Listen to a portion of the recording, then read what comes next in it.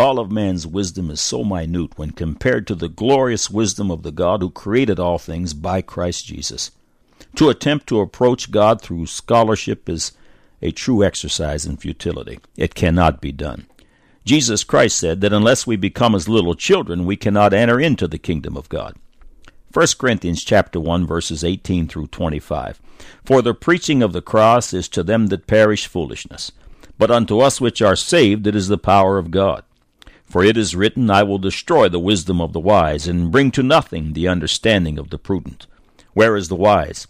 Where is the scribe? Where is the disputer of this world? Hath not God made foolish the wisdom of this world? For after that in the wisdom of God, the world by wisdom knew not God, it pleased God by the foolishness of preaching to save them that believe. For the Jews require a sign, and the Greeks seek after wisdom. But we preach Christ crucified, unto the Jews a stumbling block, and unto Greeks foolishness. But unto them which are called, both Jews and Greeks, Christ the power of God and the wisdom of God. Because the foolishness of God is wiser than men, and the weakness of God is stronger than men.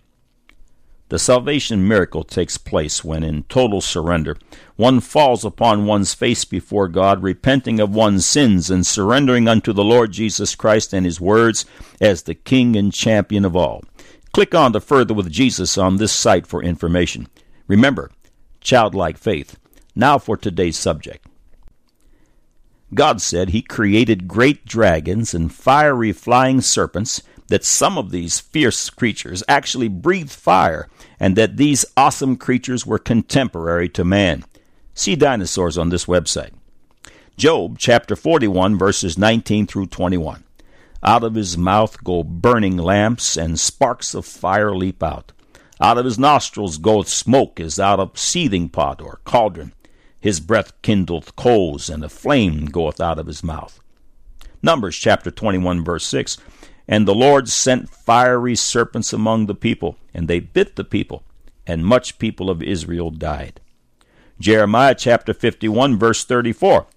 Nebuchadnezzar the king of Babylon hath devoured me. He hath crushed me. He hath made me an empty vessel. He hath swallowed me up like a dragon. He hath filled his belly with my delicates. He hath cast me out. Isaiah chapter 14, verse 29. Rejoice not thou, whole Palestina, because the rod of him that smote thee is broken. For out of the serpent's root shall come forth a cockatrice, and his fruit shall be a fiery, flying serpent. Isaiah chapter 30, verse 6. The burden of the beast of the south into the land of trouble and anguish, from whence come the young and old lion, the viper, and fiery flying serpent. They will carry their riches upon the shoulders of young asses, and their treasures upon the bunches of camels, to a people that shall not profit them. Some of the references of creatures in the Scriptures have a spiritual connotation, yet they refer to creatures that were well known to their readers.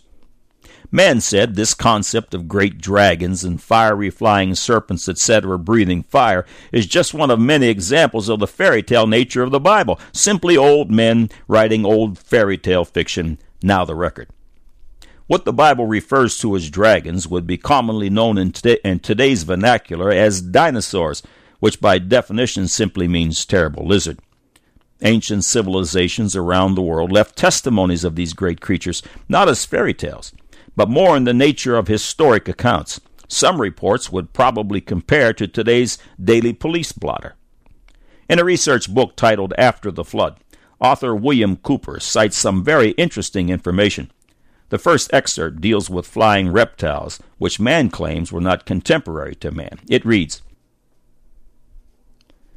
the last monster to be destroyed by Beowulf, and from which encounter Beowulf also died, in the year AD 583, was a flying reptile, which lived on a promontory overlooking the Sea of Hornsnes on the southern coast of Sweden. Now the Saxons, and presumably the Danes, knew flying reptiles in general as liftflagge, air flyers.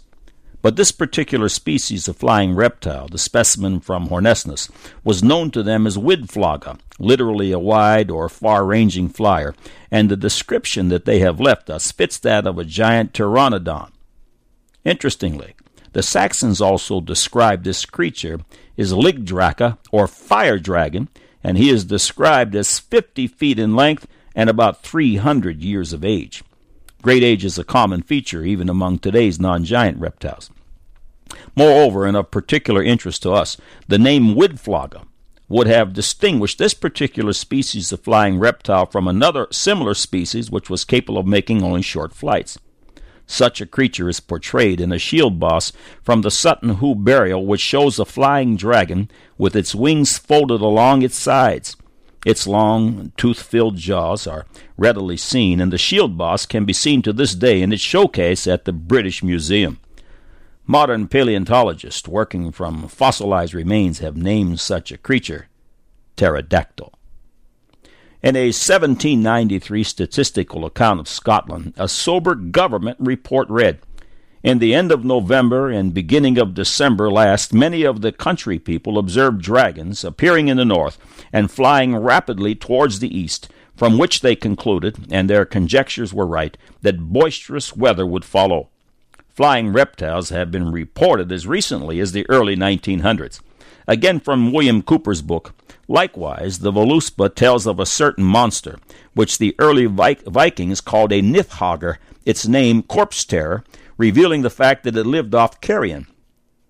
Saxo Grammaticus, in his Gesta Danorum, tells of the Danish king Frotho's fight with a giant reptile, and it is in the advice given by a local to the king and recorded by Saxo that the monster is described in great detail. It was, he says, a serpent, wreathed in coils, doubled in many a fold, and with a tail drawn out in winding whirls, shaking his manifold spirals and shedding venom. His saliva burns up what it bespatters.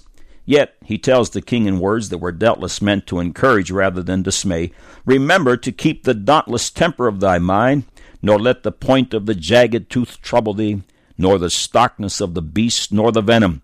There is a place under his lowest belly whither thou mayest plunge the blade." Note that this giant reptile spits saliva that burns up what it hits. Author John Whitcomb, in his book The World That Perished, states, "Evolutionary scientists believe that dinosaurs became extinct many millions of years before men appeared on the earth, but the Bible indicates that men and dinosaurs have lived contemporaneously." And then again, Whitcomb, referring to an article in National Geographic, writes, "Scientific discovery confirms biblical revelation at this point. If we understand dinosaur in its original meaning of terrifying lizard, then dinosaurs are not yet extinct. About 1,000 huge dragon lizards still survive on the small Indonesian island of Komodo." Concerning the alligator, he writes, "Although they are now 99% extinct and seldom exceed 12 feet in length, the American alligator attained lengths of nearly 20 feet as recently as the turn of the 20th century. Finally, referring to National Geographic, Whitcomb writes, "Only about 500 years ago, the Aepyornis, a dinosaur bird nearly 10 feet tall and weighing half a ton, still lived on the island of Madagascar. The time has come for a totally new perspective on dinosaurs in relation to Earth history and mankind. In a relatively recent story, scores of sightings throughout England also testify of dinosaur activity in places such as Northumberland, North Yorkshire, Wales, Scotland, West Sussex, Durham, Suffolk, Dragonhoard, and many more locations. To the surprise of many, indigenous people of some of the world's tropical rainforests still testify of dinosaur-like creatures, and researchers have been looking into it. If fire-breathing creatures seem far-fetched, consider the amazing bombardier beetle, which is very much alive today. The following is an excerpt from the book Amazing Creation, authored by Dr. Duane Gish. The bombardier beetle is found throughout the temperate zone of the world. He is approximately 1/2 inch long and has a marvelously complex and highly effective defense mechanism. When an enemy or predator gets in just the right position, this little beetle shoots very hot, irritating gases out of twin combustion tubes in his tail. When the scientists first discovered the bombardier beetle, they were curious to find out how he accomplished this amazing feat. A number of scientists, including Dr. Herman Schildknecht, worked on an understanding of the processes involved. It was necessary to perform microsurgery on the beetles in order to investigate the type of apparatus employed, and chemicals were extracted from the apparatus to discover what kind of chemistry the bombardier beetles use. It was discovered that the bombardier beetle has a double set of apparatus.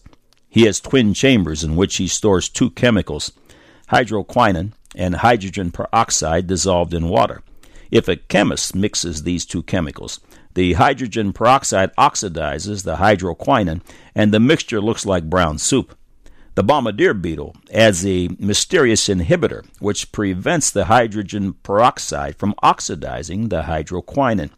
In the beetle, this mixture of chemicals is combined with no reaction at all. The solution remains crystal clear. When the bombardier beetle is threatened and needs to employ his miniature cannon, he squirts the solution of chemicals from the two storage chambers into the two combustion tubes.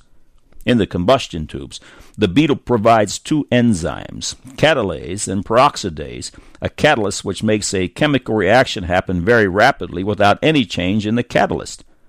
Thus, a catalyst may be used over and over again, sometimes 1 billion times or more a minute.